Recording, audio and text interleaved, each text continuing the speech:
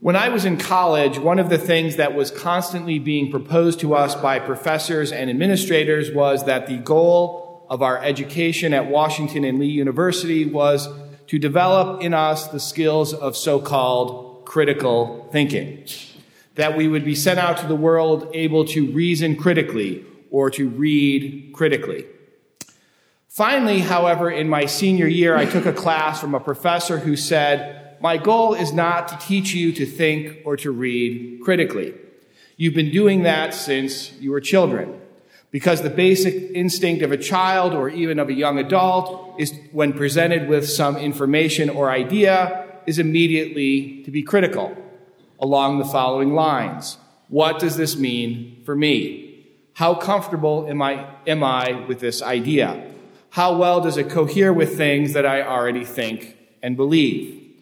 And of course, if we are skeptical of some fact or idea for whatever reason, our immediate response is to say to the one speaking to us, "Prove it to me."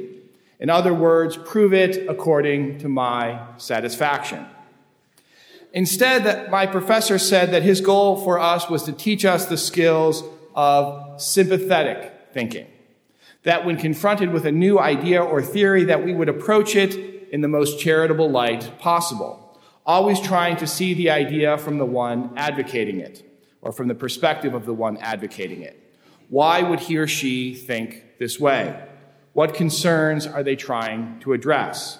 What is the best possible interpretation that can be given to what they are saying? You can see that this is a wholly different perspective when we look at ideas and theories in this way. Instead of trying to nitpick another person or evaluate them according to our own perspective, one tries to understand them as they understand themselves, which in a sense is compatible with the insights of St. Thomas Aquinas, that every person seeks the good as they understand it. They may be misguided in what they think is actually good, but we presume at least that they are motivated by pursuing some sort of good. Proceeding in this way at least sets the conditions for genuine dialogue, which is presuming the goodwill of the other person.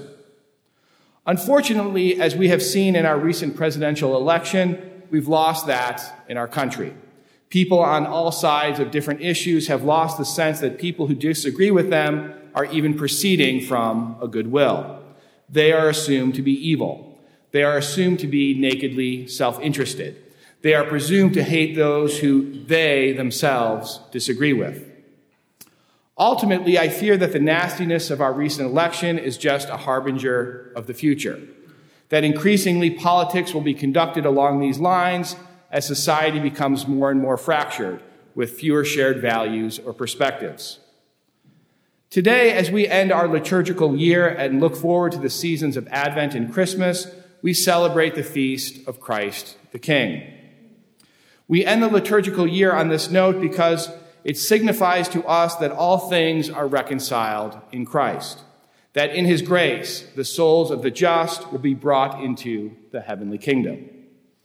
As Americans, we have a reflexive dislike of the idea of kingship. After all, our nation was founded upon the rejection of the British monarchy and the establishment of a constitutional republic.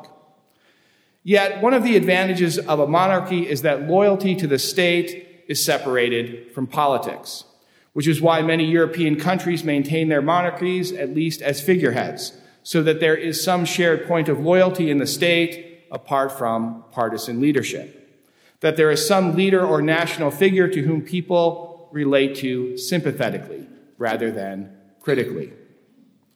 In the gospel, we see that the crowds, as well as one of the criminals crucified along with Jesus, embodied that critical spirit. They wanted to put him to the test. If you are the King of the Jews, save yourself. Or, are you not the Christ? Save yourself and us. But that's not the spirit in which we approach our King. We approach a king in the spirit of supplication, especially when he is no earthly king, but rather the King of the universe. Thus we see the second criminal. Jesus, remember me when you come into your kingdom. How sweet those words sound. This is the spirit of true sonship, the spirit of true reverence, a spirit of love rather than of challenge. Since today is the celebration of Christ the King, Holy Mother Church has seen fit to allow us to obtain a plenary indulgence by the recitation of a prayer which we'll get to in a few minutes. But let me just explain to you what is a plenary indulgence, or what are the requirements for a plenary indulgence. Well, the first is the prayer, which I've said we will pray together in just a moment. It's the public recitation of the prayer, Most Sweet Jesus, Redeemer. And it's an act of dedication of the human race to Jesus Christ, the King of the universe. And the second thing is that we will say one Our Father and one Hail Mary together for the intentions of our Holy Father, Pope Francis. And then it's required, in order for you to gain the plenary indulgence, that you have made or will make a sacramental confession, at least within the previous week or within the coming week. And then you will at least once worthily receive Holy Communion, ideally here today, but if not, again, sometime within the next week. And that in praying this prayer, that you free yourself from all attachment to sin, even to venial sin. So if you can see, we have this little pieces of paper there. If you could pick one of them up. And we'll do this prayer, and then again, we'll follow it up with an Our Father and a Hail Mary for the intentions of Pope Francis.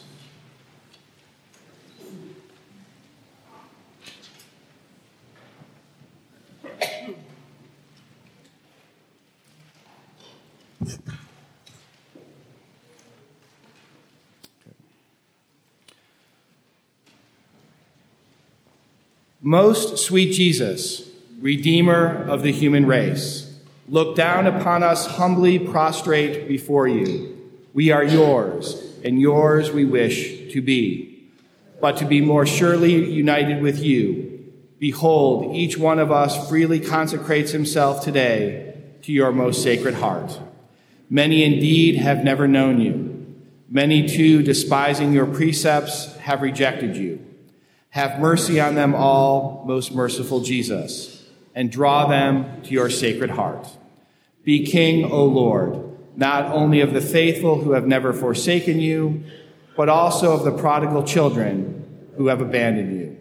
Grant that they may quickly return to their Father's house, lest they die of wretchedness and hunger. Be King of those who are deceived by erroneous opinions, or whom discord keeps aloof, and call them back to the harbor of truth and the unity of faith, so that soon they may be but one flock and one shepherd. Grant, O Lord, to your church assurance of freedom and immunity from harm. Give tranquility of order to all nations. Make the earth resound from pole to pole with one cry.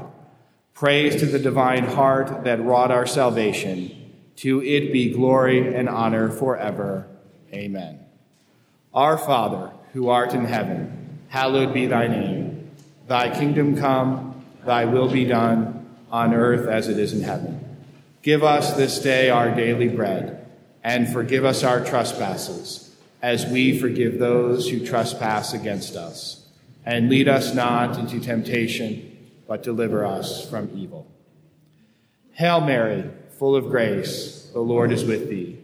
Blessed art thou amongst women, and blessed is the fruit of thy womb, Jesus. Holy Mary, Mother of God, pray for us sinners, now and at the hour of our death. Amen. In the name of the Father, and of the Son, and of the Holy Spirit.